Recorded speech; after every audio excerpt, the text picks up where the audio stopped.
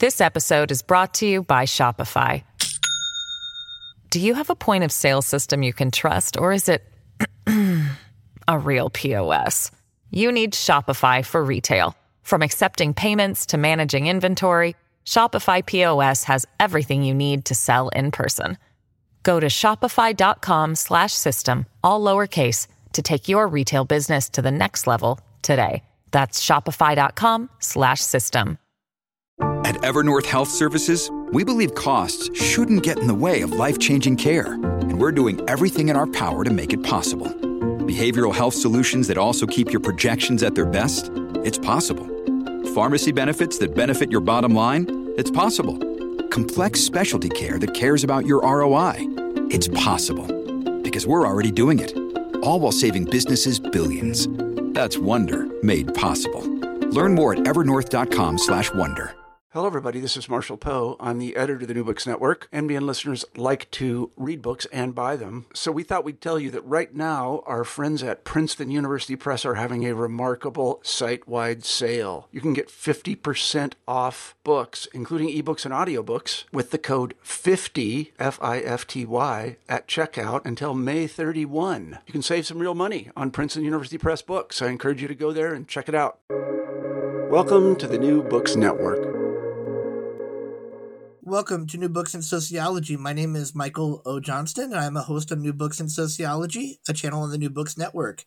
And this interview is being done in partnership with the Community and Urban Sociology section of the American Sociological Association and its academic journal, City and Community.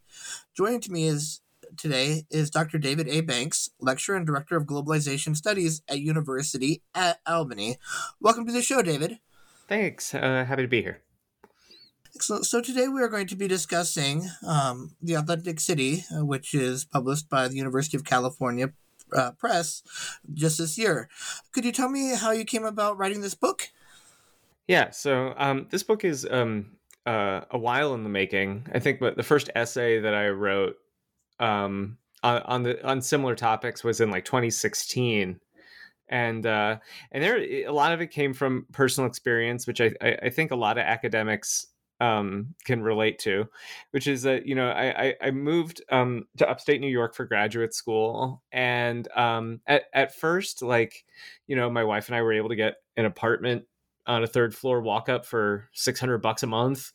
It was above a little restaurant called Uncle Ricky's Bagel Heaven. And but then, that was like 2010. And then by 2013 or 14, stuff had started opening up, really rapid fire. There were articles comparing my city of Troy, New York to Brooklyn. And then it just kept coming and coming and coming. And it was just it was so weird that eventually, I was at this restaurant that was themed like a hardware store. The draft pulls were like an old wrench and stuff like that, and I was kind of looking around this. I'm like, why the hell does anyone like this? What is good about this?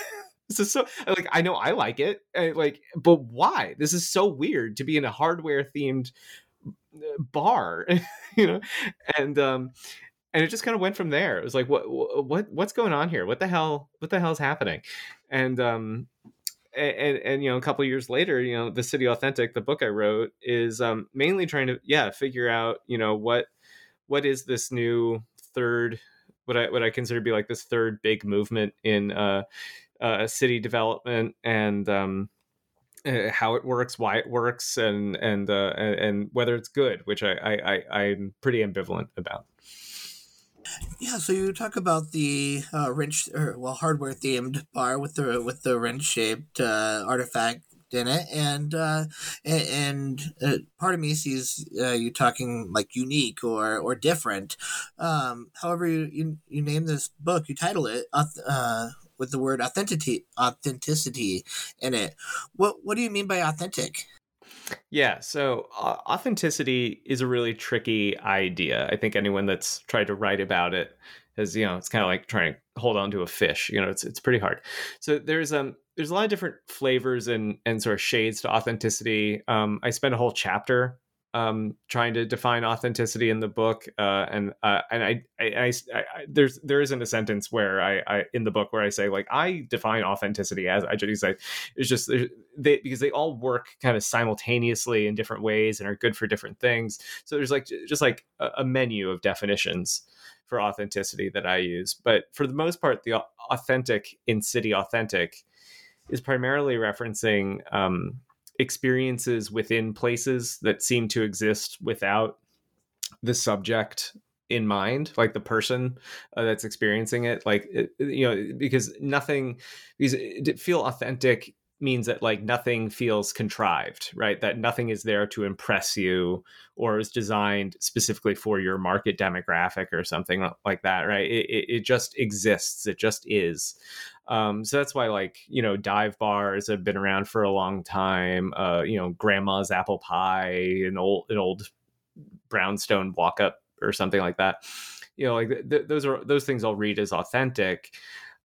Because they predate your existence for most people. And if they predate your existence, then they weren't designed to impress you. They just existed, and then you discovered them, or they were brought to you or something like that. And that's deeply gratifying to a lot of people, especially at a time where, everything is sort of like algorithmically sorted and delivered to you. Here's something that you just found, right? And like that both kind of like flatters you as like someone who doesn't need culture fed to you. You can go out and find it. It feels very agency. It feels like you have agency there by doing that. But it's also, it just doesn't feel like one of several genres, even though it very quickly is. Authenticity is, I think, kind of like a brand or a genre. It definitely works that way. Here I'm also indebted to Sharon Zukin's work on this. Her book Naked City. I quote it a ton in the book. And there she describes like this experience of origins as generally her definition of authenticity. And I think that goes a long way to how I'm talking about it. But what that leaves out, that I'm still really interested in, is how we use these experiences of origins, let's say, to inform our own identity, like the story we tell ourselves about ourselves. And I think that's like a huge part of the pull of these places that are branded as authentic. And it's also what cities are relying on. They leverage that desire to get people to move here, or to convince big employers that their employees will like it here, or like a lot of it has to do with convincing people that especially in small and medium-sized cities, which is what I study, that that these cities that maybe no one's heard of, or you have a cousin that used to live there or something, right? Like these are like the thrift store finds, like these like little quirky out of the way places that compared to like the name brands of major cities. And so that's kind of like how authenticity operates in the City Authentic. So, and you talk about some previous movements, like the City Beautiful movement and the City Efficient movement. How do these compare to your vision of the authentic city? Yeah. So like these two are previous movements that have a lot of overlap across each other, but they kind of vaguely go in order: City Beautiful, City Efficient, City Authentic. And I'll just go through them. So like the City Beautiful, this was one where, I think if you took like a history course or American cities kind of survey course, this is usually come across this term. It's, the idea that, very wealthy, powerful people would build these grand, usually public facing buildings for a lot of reasons, to placate the masses, to kind of, like make them stop building guillotines, to, he's like, look, I gave you a library, please don't kill me. Right. So there's like stuff like that. But it was also a signal to other rich people that this place was good for investment. And it was also a place to store money and value, because the American West had kind of, the frontier had closed, and so now the cities had to start absorbing all of that capital that used to be put into colonizing the North American western part of the continent. So that's the City Beautiful movement. It's all about really big, ornate, beautiful buildings that are also, in the American context, trying to show that these cities are as good or better than Europe, right? The old world. So there's that too. And then the city efficient comes through as towards the there are hints of it before World War II, but it really kind of becomes ascendant after. And this is where code is deeply important, both like computer code and like land use codes, right? So this is where we rationalize the city and we make it sort of a technical practice to manage it, right? The Harlan Bartholomew is considered to be kind of like the first professional city planner, right? It's just like going around the country kind of being like a Johnny Appleseed, sort of setting up these more rationalized urban planning departments. And you have architects that are trying to forefront efficiency and utility more than the aesthetics of like very ornate buildings. So like that's sort of the city efficient movement. And in both of those, and now in the city authentic, all three of them always utilize like the way that everyone got rich, right, gets put into the city, right? So if it was steel and oil and steam, right, that those things not only finance the City Beautiful, they also build it in the same way that, computer chips in the aerospace industry are now kind of being brought into computers that help design and manage the city efficient. It's also, the automobile. It becomes the center of cities in a lot of ways, and now smartphones and social media are the big tech companies are quite literally, I think, as we're talking, like keeping up the major stock markets right now, right? And it's through social media that this description of authenticity and the enrollment of authentic places into your kind of like authentic identity happens, right? Is all happening on social media. And one major figure that you mentioned in this book is Charles Edward Jeanneret, and the saying, "A house is a machine to live in." Is this kind of this idea of a rational city being designed to be efficient, as you discussed with the city efficient movement? Yeah. So history knows him better as Le Corbusier. He's a French-Swiss architect. It comes from a family of them, and he his saying, that a house is a machine to live in, is sort of this bombastic, I don't, it's hard to tell if he actually believes it. He probably does, or did, but it's this very serious argument that that buildings should be very utilitarian, right? So he is foundational in the city efficient movement.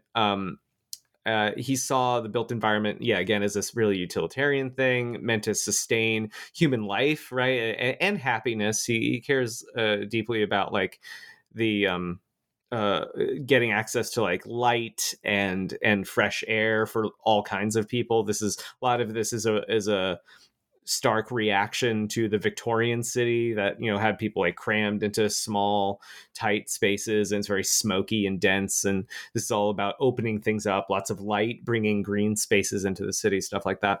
But it also is about, like I said, this like coding of places into very specific uses, right? So there is a place for leisure, and then you move from the place of leisure to the place of work, and then from the place of work to your home, right? And each place is supposed to be purpose built for a specific kind of general activity. In fact, he really only has 4. It's those 3 and transportation. And it's like the city should just be divided into those 4 different kinds of activities, and what that does is, you are creating efficiencies maybe for those specific activities, but a lot of the things that we like about cities are like the messy stuff where those things interact, right? Like a road built just for transportation is a highway, right? And not a ton of people have happy memories of highways, right? Like maybe you went on a nice road trip, but other than that, it's like, like these aren't loved places. Whereas like, the Jane Jacobs view of, like a small Greenwich Village streetscape, that those are, but those go way against this, machine to live in kind of mentality. And so while we do kind of like, we are still very much living in the shadow of Corbusier's sort of perspective on how to build things. We do live in, there are a lot of places that are just like for miles and miles, like domicile, right? Suburban tract housing, and then everyone drives and transports to where they work, and leisure is in a plaza somewhere, right? Like that's all very much in the Corbusier sort of model, although he'd probably be disgusted by a McMansion, or like how we plaster on different kinds of styles onto the same kind of box that he hated. He just wants, because ultimately that came from, I think, a good place, in that he wanted all of the money and resources and labor that go into building things to go strictly to functionality, right? And so if you're spending it on like a fake brick facade, that's money that you didn't spend on something more important in his ideas. More natural movement and more natural design than for natural efficiency, rather than as you said, fabricated. Yeah. But in some ways, I see the City Authentic as being an extension of that. Moving people based on the experience that one desires will determine where they go, I think, in some ways. Yeah, I mean, so like there's a lot of contradictions in everything that I just put out there, right? Like, for example, now I see this with my students now, is like there's this growing nostalgia for like the 90s shopping mall, right? And the shopping mall is one of like the most like throwaway architecture, like very modern, utilitarian kind of box, right? Like the outside of a mall looks hideous. The interior is meant to kind of be shaved off and replaced every couple of years just to, keep up with some level of aesthetics, right? And it's, but there's nostalgia for that too. And so like you can never really get away from this desire for any kind of aesthetics, and even the will to remove aesthetics creates an aesthetic that people can love and then be nostalgic for, right? So yeah, you can never get away from that sort of thing. And even if you never experienced it before, somehow or another, the design puts a person into the game where they figure out the rules pretty quickly. My wife and I were just out in Florida with our kids for vacation, and we were supposed to meet the rest of the family at a mall. However, in Florida there are malls about every mile, and we ended up at the wrong mall. However, it looked just the same as all the other malls in Florida. Oh no, yeah. It's funny. My book is about upstate New York and like the Albany region, but Florida invariably comes up in every single time I have a conversation about this book, partially because I used to grow up I grew up in Florida. I used to live there. And I do give sort of a juxtaposition of like Florida and upstate New York as like these two very, very different landscapes. And I don't think this book would have happened had I not had that juxtaposition, because like it feels so different. Yeah. And then the comparison that you also make between Albany and New York, and Manhattan maybe is what you mentioned, but it was a very interesting comparison. Albany being known for more of an educational center where people can come and find highly educated people, and Manhattan and the other New York area having sort of a different personality, but also having a larger population. So those comparisons were very helpful when reading. Yeah, and of course, because each city now has to be more aware of their brand, right? Think of themselves as a brand. They lean into those differences, right? So they make a very strong point of saying like, no, we are not New York City, right? And so here are the things that you get for not being New York City, right? You're a 10-minute car ride to the country, right? Stuff like that. Like they'll and so then they have to be like, okay, well, like now you're, the Albany region is something where you have something for everyone, whereas New York City is just for people that like cities, right? And they'll lean heavy into that, and that's a one of several tactics that cities are using now. Yeah, cultivating a reputation and creating an identity that is believable in terms of the experience that people are having there, right? Mm-hmm. Yeah. And then another significant character that stood out to me in your writing was Ning Wang, who advanced this complexity of authenticity from being one single thing to three different types. There was objective authenticity, constructive authenticity, and existential or postmodern authenticity. Can you talk a bit more about each of those types and maybe the significance of that typology?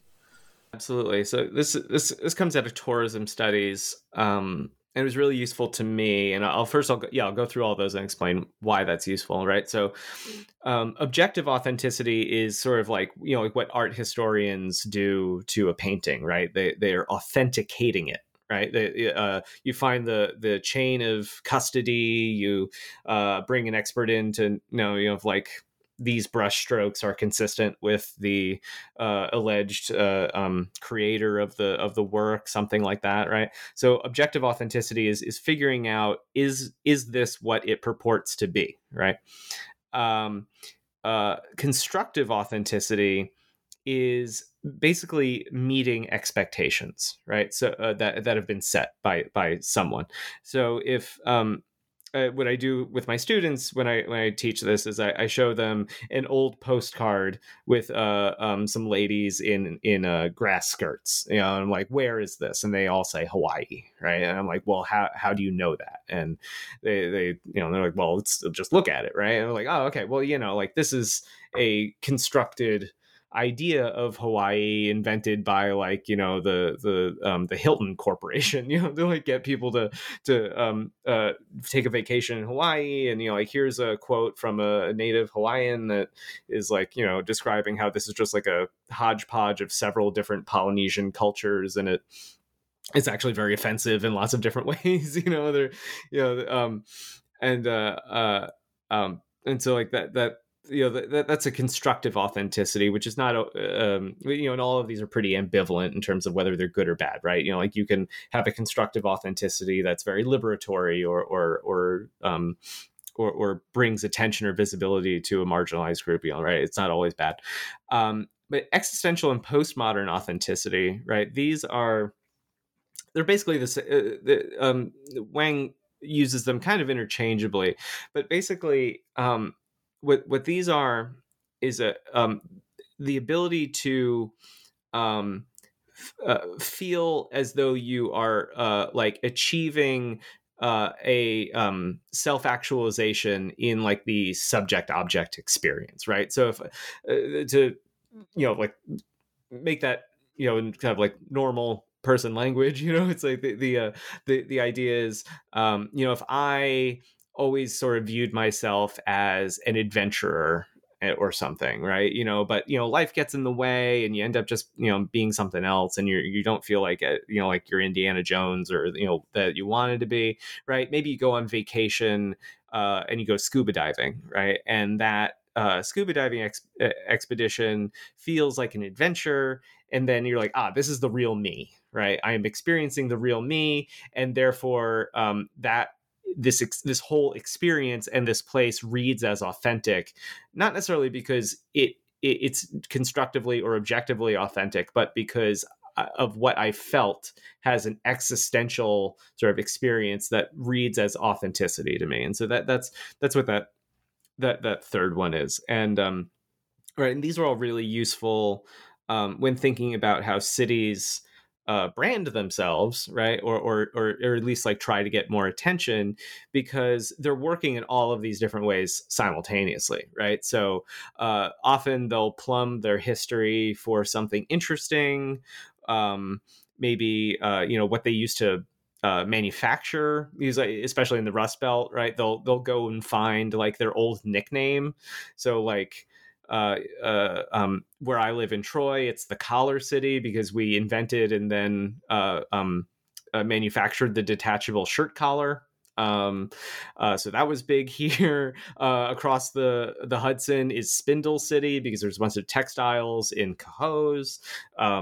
There's the Electric City. There's all these different blank cities, right? So and so often you'll get a tattoo shop, a bar, a restaurant that will incorporate that name in there, right? And so in that way, right, you have like this objective of like searching of history and finding, like this place definitely used to be called this, objectively.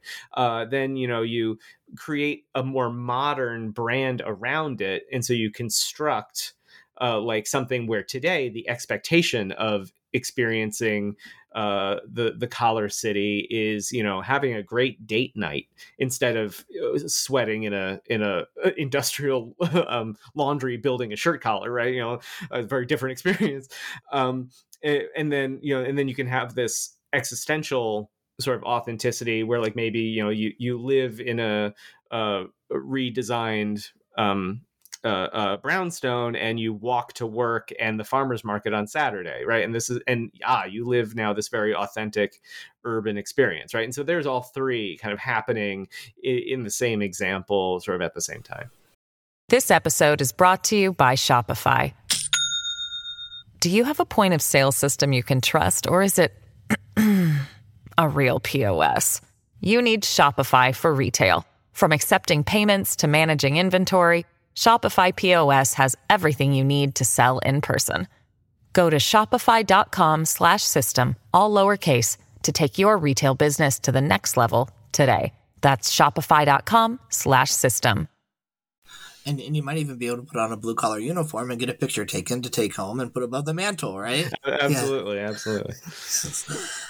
Excellent. And then to add to this complexity, June Deary suggested that there are three components to any reality, and that is that it's contrived in its settings and pre-planned and or revitalized or existential, and that it is edited. What is this extra layer that has been added to the concept of reality?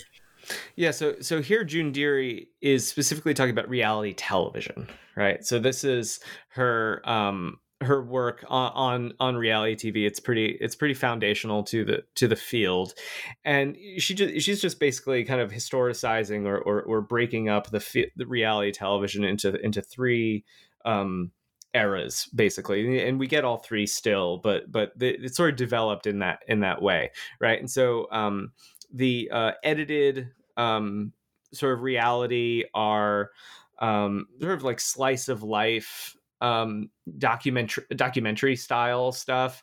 This was more popular in the UK, which is actually what The Office is parodying. It would be like these little like serial reality TV shows, or just be like, this is John. He's getting his driver's license for the first time, and John like fails his driver's test or something like that. And you're just like watching him fail, right? And so like there's that.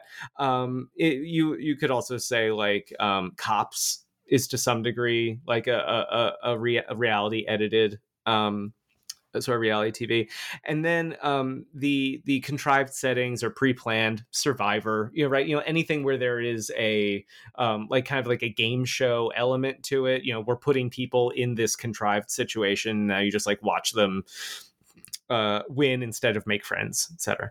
Right? And then the revitalized existential is one where the reality TV, the thing that you're watching, is also supposed to kind of change reality itself, or like you are just like watching someone's life change, right? And so like Shark Tank is the perfect example of that, right? Where like here are people making deals on television, right? And we're just like creating a spectacle around it that you get to watch. And in that one, there's both the show that you're watching, but then also the product that will then go live on, and like you will see as a commercial in after the show or something like that, right? Like that this is all kind of like happening simultaneously, right? And I just find it really interesting that one, this maps onto these concepts of authenticity really, really well. And this and at the very least, this is sort of like this isometric formation, right, where like these two different aspects of life, tourism and reality television, are being shaped and change in the same way at about the same time. That like authenticity in tourism, it follows about the same time frame as reality TV is too.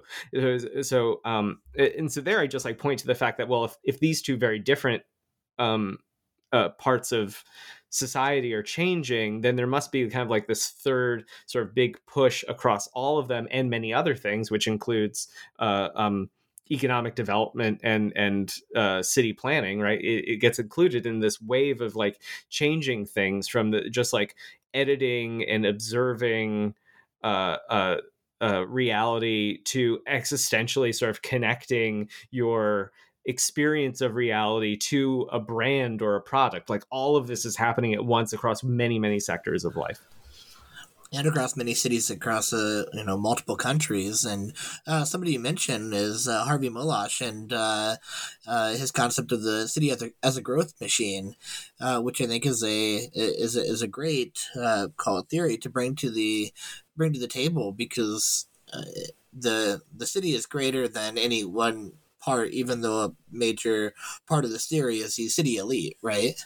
Yeah. So I keep saying, I think this whole time I've been saying like cities as if like they're, like these single entities, right? But no, they're like these complicated internally, they're like dynamic and confrontational organizations, right? And yeah, Urban Fortunes, a book that came out in 1987, I still teach from it. It is like everything that they say is still, yeah, it's brilliant. It's still relevant. And unfortunately, nothing has changed in much of what they describe. All you need to do is like bring in new graphs to show how this is like still happening, right? And basically, what they argue, right, is that elites don't agree on everything, but one thing that they definitely agree on is that growth is good, right? Growth of in all dimensions, right? So population, local economy, the actual physical built structure, right? Everything has to grow because that's how they make money, regardless of how they make money, whether you own a car dealership, a newspaper, or a condo, right? If the city grows, you're going to make more money,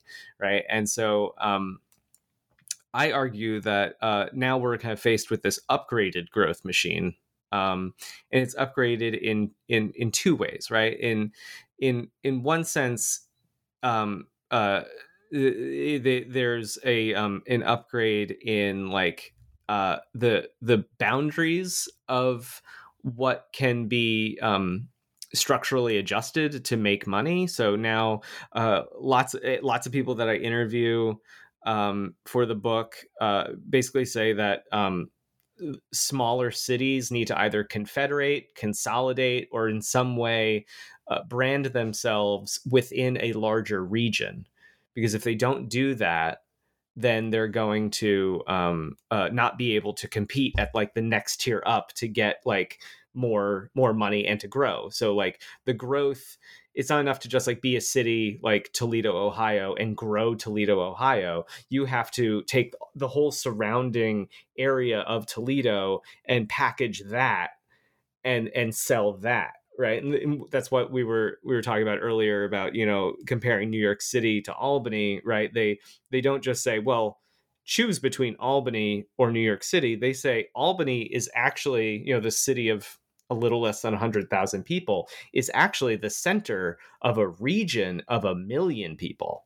And this 1 million person region of 8 different counties is in fact what you should be considering moving to. Like in your mind, right, you think New York City or the capital region, and that opens up the idea that, oh wow, well I could go skiing in winter and then like go on this like go to the pool in this municipal pool in the summer, and like all of these things are kind of packaged together. So that's one way that there's this upgrade, right? Is that they're reconsidering the city itself as something to grow, not just within the city.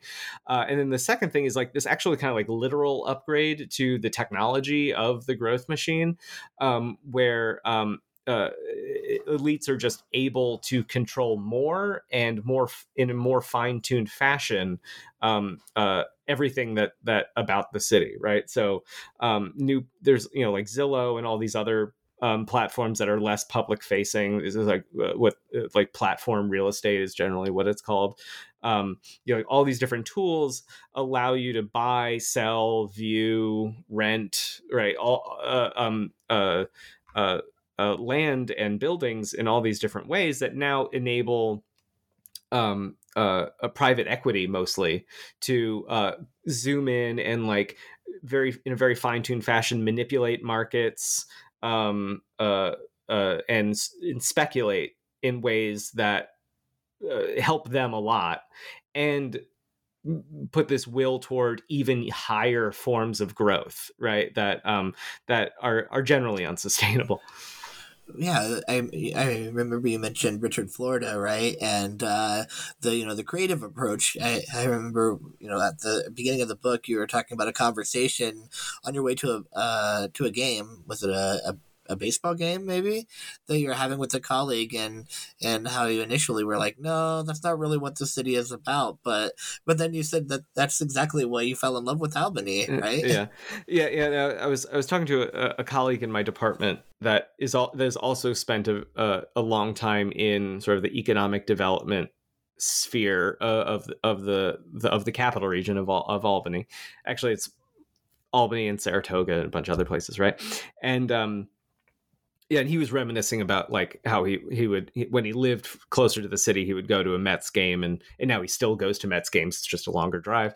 But yeah, he was saying that like basically in order to sell a region, you should follow the Richard Florida approach. And I know that, and Richard Florida also knows because he published a book in 2017 saying that like this creative class approach creates this winner take all urbanism that that creates inequalities between cities and within cities, right? And so like the idea that the creative class would just be like this money generator that would then have trickle down basically, right, to service sector employees and everything else. Like this isn't really working.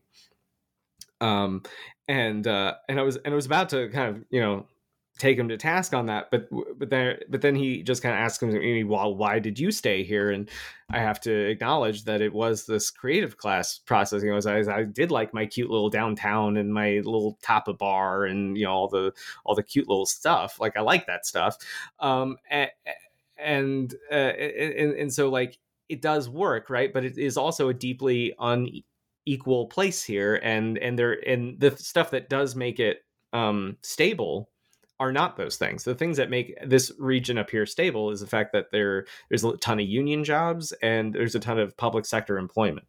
And those are the things that really stabilize this region and allow everything else to happen.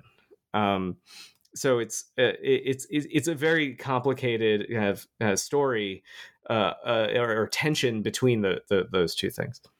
Yeah, it'd be interesting to, maybe you do already, but Richard Florida and Harvey Molosh paired together. I mean, it's sort of, they gel well together.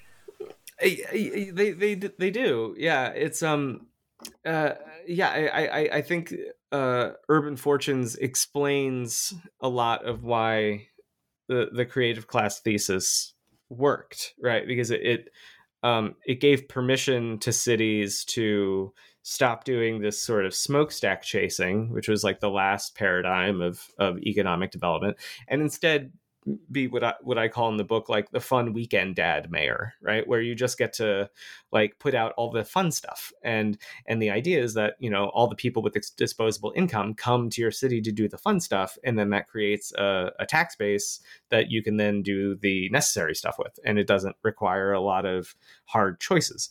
We've been doing this since the late 80s.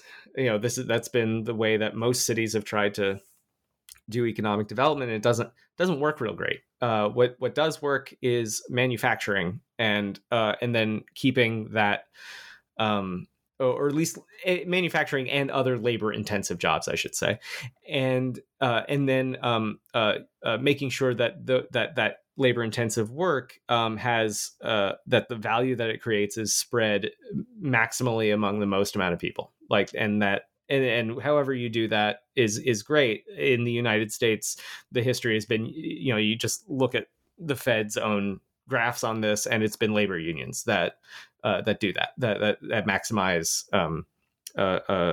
value per person.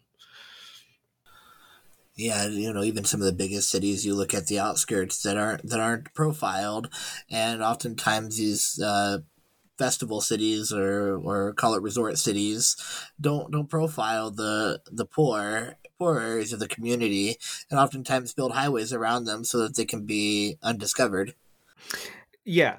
So internationally, that's something that happens internationally, right? So like in Rio, you know, like the Brazil got like the World Cup and then the Olympics like rapid fire for like a decade, and in there, you know, like they would build all this infrastructure for international tourism, and then like very selectively like build walls along the highway so you wouldn't see the slums, and then there'd be like a break in the wall and you'd see like a new school or something. They're just like, and then the wall would show up again, and the idea, I guess, was that, you know, like you would just assume that everything behind the wall was as nice as that school that you saw or something like that, you know. And of course all these new highways that are surrounded by walls connect to luxury hotels and sports facilities, right? They don't connect to stuff that people who live there all the time need, right? And it's very similar, maybe less, slightly less stark approach in every city, right? Is that you get this influx of money, if you get it at all, that's, you know, for a new condo or apartment complex or some sort of fun thing, a rock climbing gym or whatever. And, you know, and you look at the newspaper and it's like, oh, this got like $600,000 of state money, or they're not going to pay property taxes for 30 years. You know, stuff, you see stuff like that. And it's like, oh, okay, well, they can get that, but like, why am I paying? Why do my property taxes keep going up? You know, why does my rent keep going up and the building keeps getting crappier? You know, like these are all feel, you know, like these really angry feelings that can bubble up, that can create very populist sentiment that rightly or wrongly can be very suspicious of the whole project of globalization or of cosmopolitanism in general. Anything of that sort, right? You know, like all these things can be clumped together in people's minds because they see them happening at the same time, right? They see outside influence connected to both money and new people, and they don't like either of them because their situation doesn't get any better.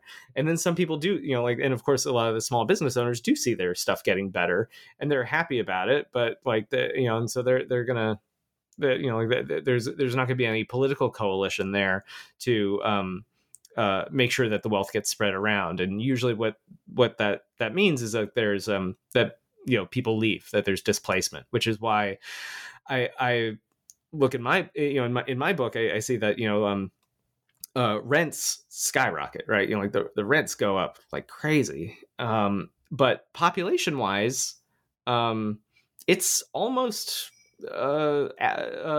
net zero. We add, the capital region of New York added less population than on average than the state as a whole, right? But they built a ton more buildings. Like they built more housing, and they built it at the top of the market, right? And everything else went to go meet that top of the market, right? Because that's how housing works. It's not a simple supply demand curve, right? And so that's also something that we see a lot, is a lot of displacement and a lot of resentment due to that displacement, and that's a big part of the City Authentic. There's a lot of the challenges that the City Authentic poses. And for the name of branding and to develop a reputation. Yeah, and there's been like some really interesting efforts at city branding that we haven't really gotten into. Like one of them is just like picking a city flag. Like that one is really interesting to me because it mapped really well onto what I was just describing about resentment and displacement. Is that I don't know if anyone listening has also listened to 99% Invisible. It's a podcast about design, right? And the Roman Mars, the host, also did this TED Talk about city flag design, and this was back in like 2014, I think, or 15, and it sparked this like nationwide effort to redo municipal city flags, because the whole point of the show is that they're ugly, right? And that the few cities that do have nice city flags like really use them a lot, and he posited that a nice flag does a bunch of other good things for cities because it's like something to rally behind, and he doesn't quite say this, but a lot of people who follow him do, is that like this is a brand, right? This is a logo for your city, for the brand of your city. And in all these different places where they do that, where they tried to change the flag after this 99% Invisible episode, the success rate was about 50%, and the ones that failed to get a new flag, it was pretty much always stopped because of either people didn't feel that the change was going to be democratic. They couldn't afford a democratic decision because that's actually, time consuming and expensive to get everyone's opinion on what the new flag should be, or just like outrage that people would feel towards spending money or time or just effort on changing a flag when there are so many other problems in a city, right? And there would be like, I want to live here. I'm proud of this place, but I'm proud of it in all these ways that don't require a symbol to fly in front of my house, right? And it also didn't help that a lot of the people that would design flags would have this, this is a sociology podcast, so I could say, like habitus, right? This Bourdieusian distinction of design, right? As like this very slick, modern kind of stuff. And so when these newcomers to these cities would produce these flags that follow good design etiquette, they're also kind of showing a distinction for that, of connected to that sort of creative class strata. And so it would just like cleave along these new residents, old guard kind of populations, and that argument would become a proxy war for displacement in general and gentrification in general, and that's why a lot of them failed.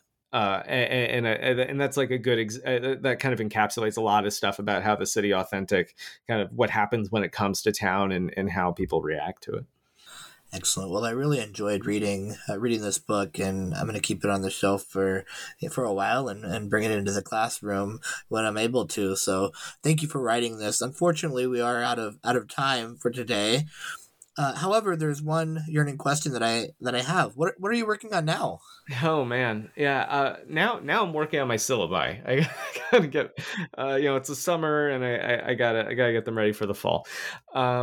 But right now I am starting to think a lot about where people will go during the climate crisis, and how small and medium-sized cities. I think I'm going to stick for a long time on this, like on smaller cities, and they seem to be at least preparing themselves or signaling that they want to become these what are generally starting to be called like receiver communities of migrants due to climate change, and that is that interests me a lot. And other than that is focusing on just how to democratize all of these systems that manage local economies now. Like, just what are the where does the rubber meet the road, and how do you get these places to care more about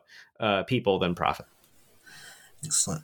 Well, thank you again, David, for being on the show today. This is another episode of New Books in Sociology, channel on the New Books Network. And again, this episode is being done in partnership with the Community and Urban Sociology section of the American Sociological Association and its academic journal, City and Community. Thank you, David. Thank you.